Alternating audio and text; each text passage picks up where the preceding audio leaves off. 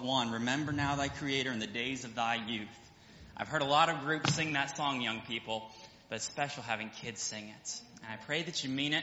I pray that be the desire of your hearts. I hope that be our desire, is to serve Him while our hearts are tender. Take your Bibles, if you will. Turn to the book of Psalms, Psalm 23. We'll be in Psalm 23, a very familiar passage of Scripture this morning. And I hope it be one that we don't just say, oh, well, it's familiar, almost like the John 3:16 thing of just kind of tune it out because, oh, we know it, we have it memorized. I hope it's something that can be a help to you and a blessing.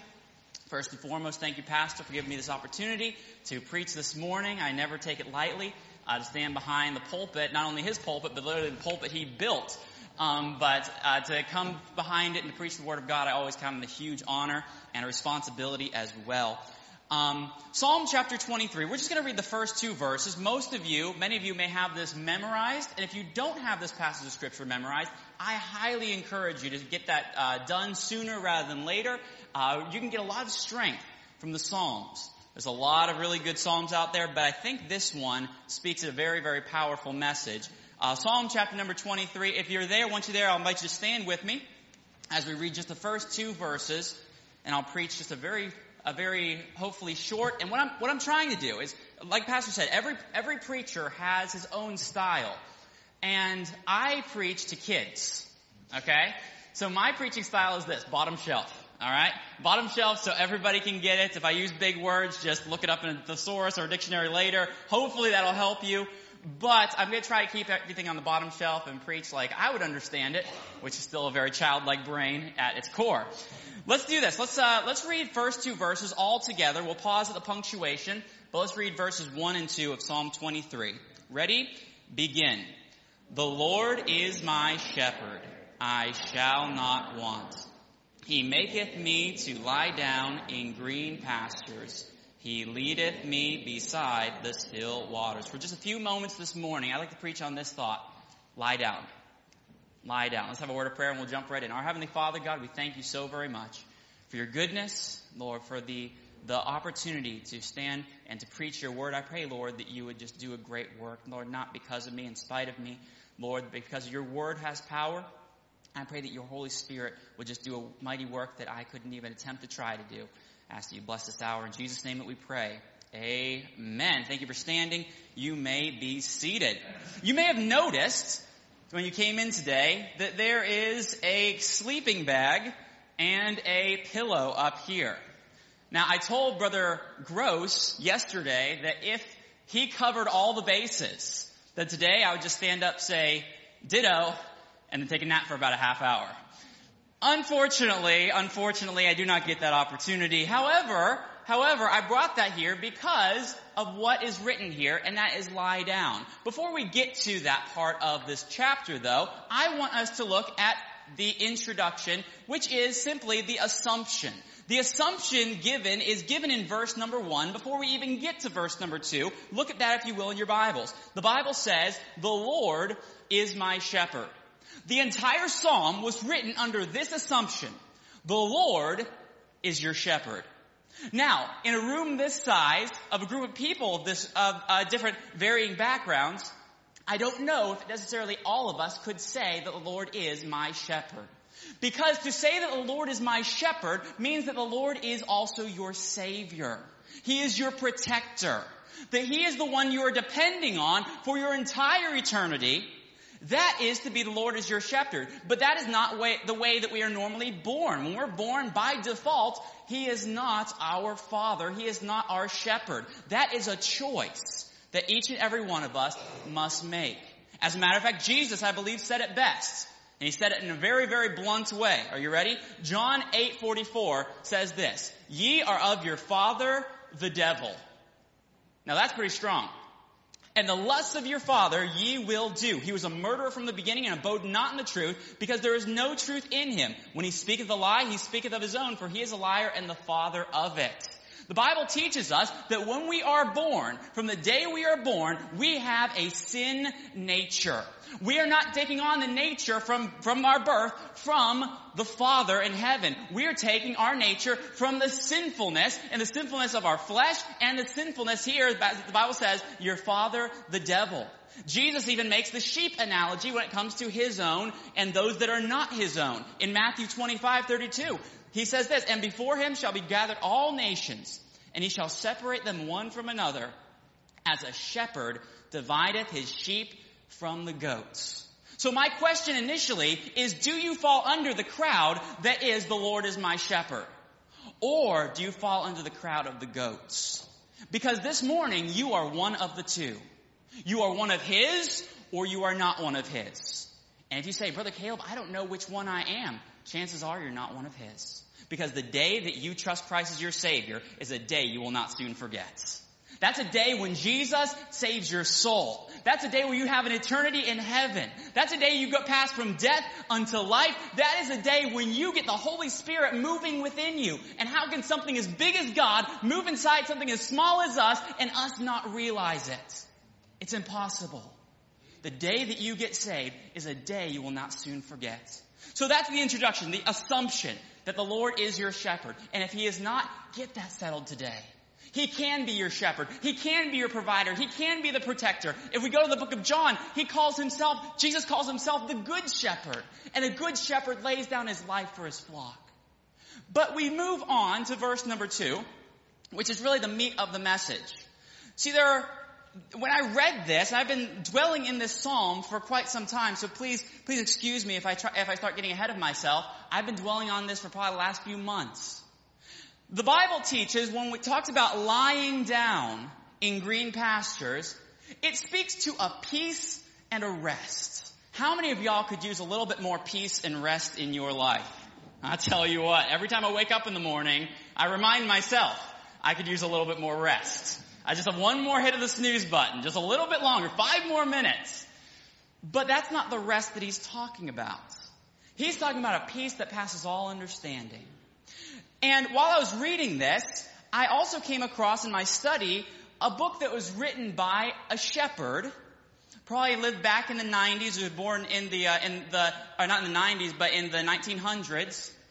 And as a shepherd and also a Christian man, he read this psalm, and he really realized something amazing. He wrote a book, and it was called The Shepherd Looks at Psalm 23. And it was really fantastic because there's so much here that I'm not a shepherd. I don't understand. I've never been a shepherd. Have no desire to be a shepherd. But there are certain things that David wrote in here as a shepherd that he truly understood. And one of the things was the lie down portion. And the lie down portion is interesting. You see, for you and for me, we don't need much to lie down. What we need is probably about a mattress, a blanket, and a pillow.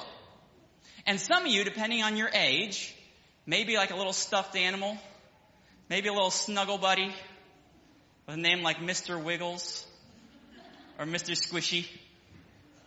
I don't have one named that. I was just going off of what Brother Gross told me. I know better than to pick on Pastor or Brother Leader. They're preaching after me, so I know how this works.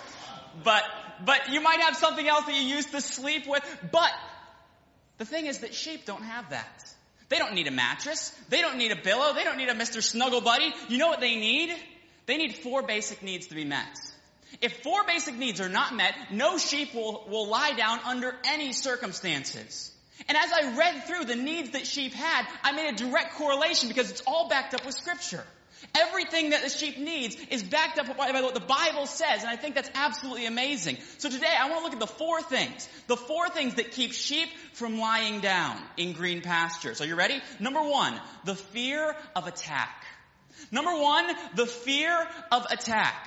If a sheep senses there's any danger in the world around them, if there's a wolf, if there's a bear, if there's a lion, the sheep will not lie down. A sheep's head is on a swivel, just looking around. It was almost like they're expecting just something to jump out at them at any moment. They're afraid of attack. Can I tell you, boys and girls, young people, we have a predator as well. We can go to the book of 1 Peter and read that we are supposed to be sober, be vigilant, because your adversary, the devil, as a roaring lion walketh about, seeking whom he may devour. The fear of attack. One of the devil's greatest tools is fear. One of the devil's greatest tool is fear. We see that in this passage by the fact that it calls him a roaring lion. He's a walking lion. He is a devouring lion. But before he is any of those things, he is a roaring lion. You know what a roar does? A roar intimidates. A roar speaks out and lets you know there's a big bad boogeyman on the other side. There's something out there that's ready to get you. It's meant to cause fear and intimidation. But can I say, young people, God has given us a far greater tool in the Holy Spirit. 2 Timothy 1:7 says that God has not given us the spirit of fear, but of power and of love and of a sound mind. The Bible even tells us that we should resist the devil. And you know what happens when we resist the devil? He flees. That sounds like a pretty powerful asset at our disposal. It seems like a pretty powerful tool. You say, Brother Caleb, we have power over fear? Yes, you do. If you have the Holy Spirit living within you, yes, you do. He has not given you the spirit of fear. He's given you a spirit of power and of love and of a sound mind. As a matter of fact, Philippians 4:6 says, be careful for nothing, but in everything by prayer and supplication with thanksgiving, let your requests be made known unto God. So we see the first thing is the fear of attack. If a sheep is afraid that there's an attack coming, it will not lie down. But we have overcome fear through the Holy Spirit. Number 2, the second thing that keeps sheep from lying down, friction among the animals. Now, if we were to go to a chicken coop, bear with me, a chicken coop, there would be something in the chicken coop called a pecking order. We're pretty familiar with a pecking order. It's a hierarchy in the chicken world. In the chicken world, you have the ones that rule the roost, and you have the ones going to KFC. Okay? 2 sides of the spectrum. Different pecking order. You can usually tell the ones ruling the roost by the ones that are pecking at each other. You see, there is a chicken that will domineer everyone else around them. And by doing that, creates a lot of friction in the chicken coop. But among sheep, they have a budding order. It's actually an actual thing in the sheep world. It's a budding order. You might understand the whole budding order from the term headbutt, right? A headbutt. What they will do is there's one domineering sheep, and this sheep will just go up against the next and ram it. Different animal, but same action. Ram it. It'll ram against another sheep. And in doing so, it says this, I'm going to have things my way. You can't have a peaceful school year, boys and girls. You can't have a peaceful life when there's friction. You can't have a peaceful life when there's strife. The Bible words for the contention, or Bible words for the budding or the friction, is simply contention and strife. As a matter of fact, I thought this was interesting, Brother Payne. The very first time that strife is mentioned in the Bible, it's talking about livestock. It's talking about Abraham's herd and Lot's herd. They're herdsmen. There was a strife between them. Isn't that interesting? But where does contention come from? Let me give you 3 things real fast. Where does contention come from? Number 1, selfish pride. Selfish pride. Proverbs 13:10 says this, only by pride cometh contention, but with the well-advised is wisdom. You say there's a little bit of friction going on in my class. You know where that started? Selfish pride. There's a little bit of friction going on amongst my siblings. You know where that started? Selfish pride. There's a little bit of something, I can't understand why we're just butting heads all the time. You know where it starts? According to the Word of God, pride. Pride. Selfishness. You say, Brother Caleb, I don't have any problem with selfishness. Okay. I hope that's true. But let's just have one of these teachers bring in too few cookies one day. We'll see if that's true. Let's just have someone at recess playing with your favorite ball. We'll see if that's true. Let's just have you get called out for something you didn't do. We'll see if that's true. The truth is, young people, is that pride and selfishness resides in our sinful man. And if we don't take care of that, it will cause friction. Say, I want a life of peacefulness. I want a peaceful school year. Wonderful. Starts by getting rid of the friction. And the friction comes from selfish pride. Can I say this? Friction also comes from scornful people.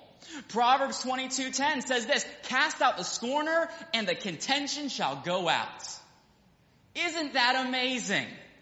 You throw out the scorner and somehow contention goes out with it. It's almost like they're related. It's almost like one comes with the next. Friction and the scorner. Oh, in this school year, one scorner can ruin an entire classroom. It can ruin an entire chapel. It can ruin an entire class. It can ruin an entire family by one person just being a scorner. One person being a despiser. One person being a mocker, making a mockery of the things of God, and it can ruin the entire atmosphere and take away all the peace. But not only does it come by selfish pride. Not only does this friction come by scornful people, but also comes by slanderous posts. Let me say what the Bible says in Proverbs 26 verse 20. Where no wood is, the fire goeth out. So, where there is no talebearer, the strife ceaseth. I could have just put down here gossiping.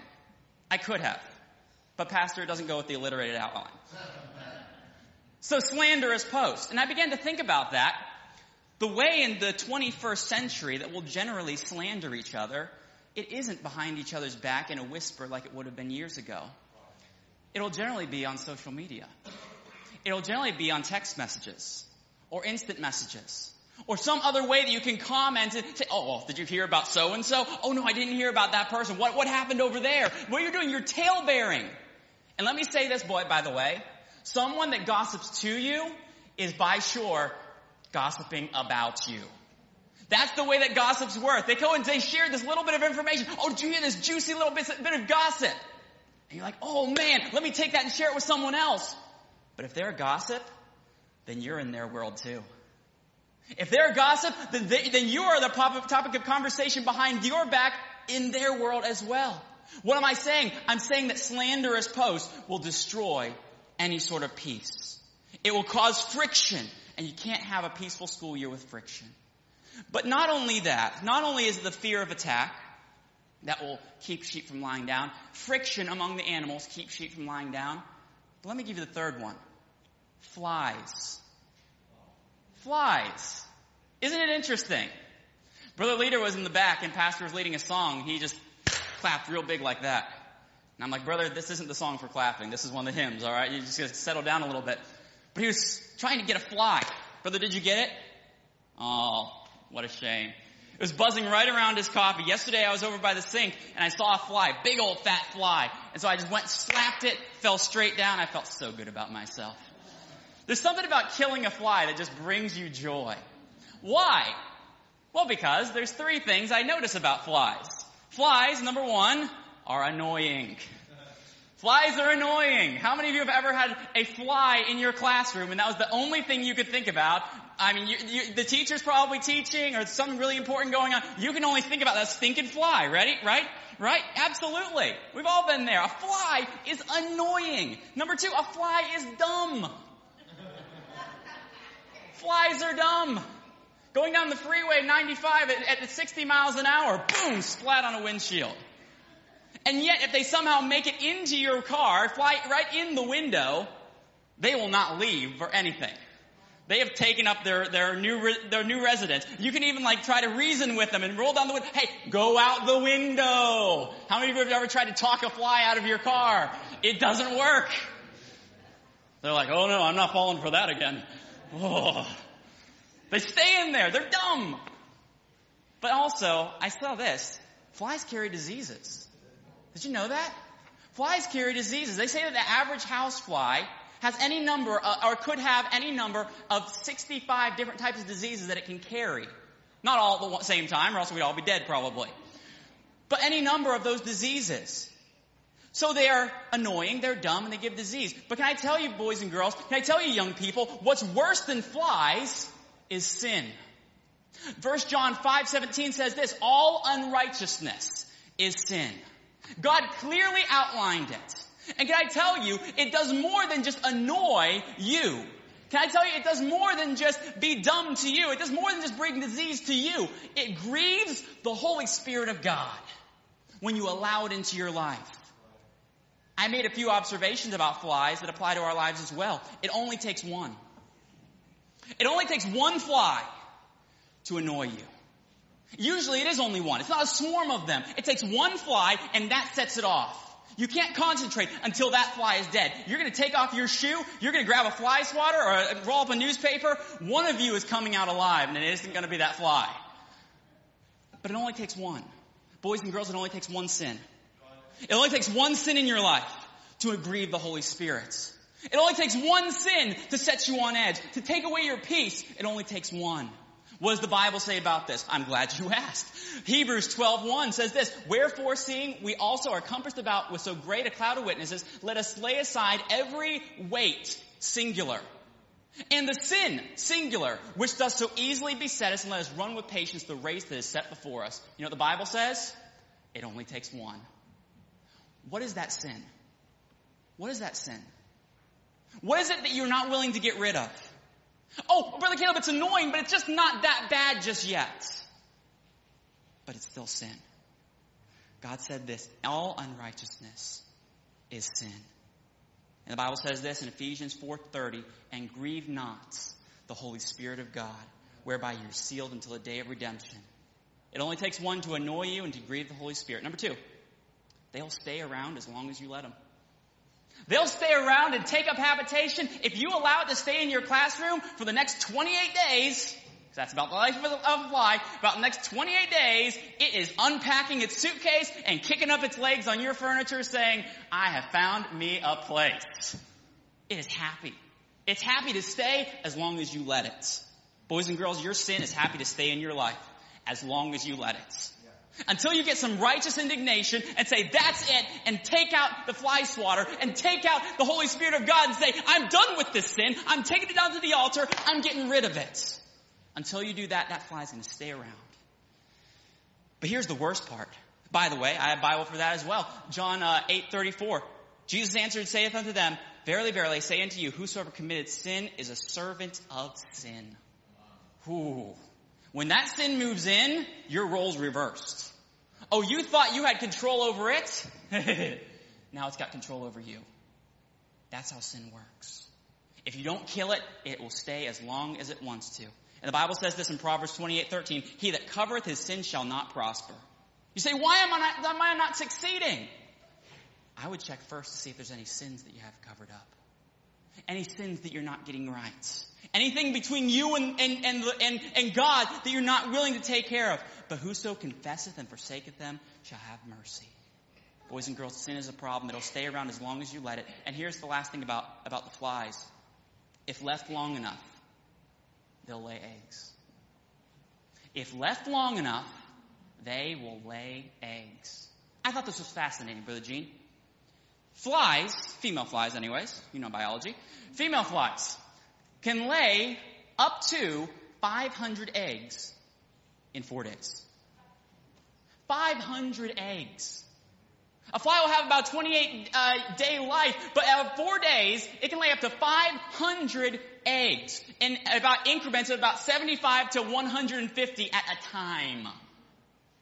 Now, each egg, all right, this is not biology class, but I hope you understand. Each egg represents another fly. Another annoying nuisance. Another thing that's going to come in and just start flying all over the place. They'll lay eggs. But boys and girls, that's how sin works too. Your sin will stay around as long as you let it to. It will only take one, but that one can turn into a lot more than one real fast. You say, "Oh, Brother Caleb, it's just a little bit of lying, but I won't go any further than that." Well, doesn't the Bible say something about neither giving place to the devil? I think the devil's been at this for a long, long time. You know what the devil knows? If I can get one, I can get 500. If I can get my foot in the door, then I can have anything that I want. You say, "Well, that's not the case with me, Brother Caleb." Well, I'm sure Lot thought the same thing when he pitched his tent towards Sodom. I'm not going inside the city. I'll never end up like those people. I'll never associate with them. I'm just going and pitching my tent. Hey, Lot, how did that work out for you? Or we could go to David, the one who wrote this psalm. "David, would you ever murder a man?" "Oh, no. No, I never would. No. I love my God too much." "David, would you ever commit adultery?" Oh, no. I would never do that. I love my God too much. David, you're a mighty man of war. Would you ever stay home when you're supposed to be out fighting? Oh, no. I could never do that. What I'm saying, boys and girls, what I'm saying, young people, is it takes one. And one can rapidly increase if you don't deal with it. Lastly, and I'm out of time, we see the flies that annoy. We see the fear of the attacks. We see the friction of the animals. But lastly, I see that there's food to appease. You see, sheep are very interesting in that the Bible mentions that specifically. It talks about green pastures. And green pastures talk about grass. Hopefully you understood that. Green grass. And where the green grass grows, all around, there the sheep are. But the sheep and the green grass go hand in hand. In the time, in the area where David was living, green grass didn't just grow everywhere. It was mostly desert, very arid, very sparse greenery, very sparse pastures. So if there was grass there, it was there on purpose. And the grass that was there was meant for the sheep, and the sheep would have to decide, are they going to eat it or find something else? And sheep that would wander away would constantly be wandering and never lying down because they're always looking for something better. Can I tell you, boys and girls, God has given us all the spiritual food that we need. He's given us His Word. He's given us the green grass and the green pastures. He's given us His perfect Word, something that will never fail us and will never go bad, and something that will never lie to us. But how often do we look for other things? Oh, I know that's what the Bible said, but let me go off and hear what so-and-so has to say. I know that's what the Bible says, but that goes against what a guy on social media says. That goes against what my favorite YouTuber says. That goes against what they promote on TV. And what you're doing, you're never finding the peace because you're looking for food elsewhere. But can I say, boys and girls, can I say, young people, from the youngest to the oldest of us, the searching is the devil always making some other field look greener and better. He's been doing that since day one. Adam and Eve had the entire garden, and they could have eaten from any of those fruits of those trees, and yet they decided, no, those aren't good enough. What God has provided isn't good enough. You need the one thing that God said for you not to have. But I see the satisfaction. I see lastly the satisfaction that the food brings, that God provides. Psalm 17:15 says this, "As for me, I will behold thy face in righteousness. I shall be satisfied when I awake with thy likeness." This kind of ties in as well to what Brother Gross was talking about yesterday. He talked about how to have a successful school year. Tips for a successful school year.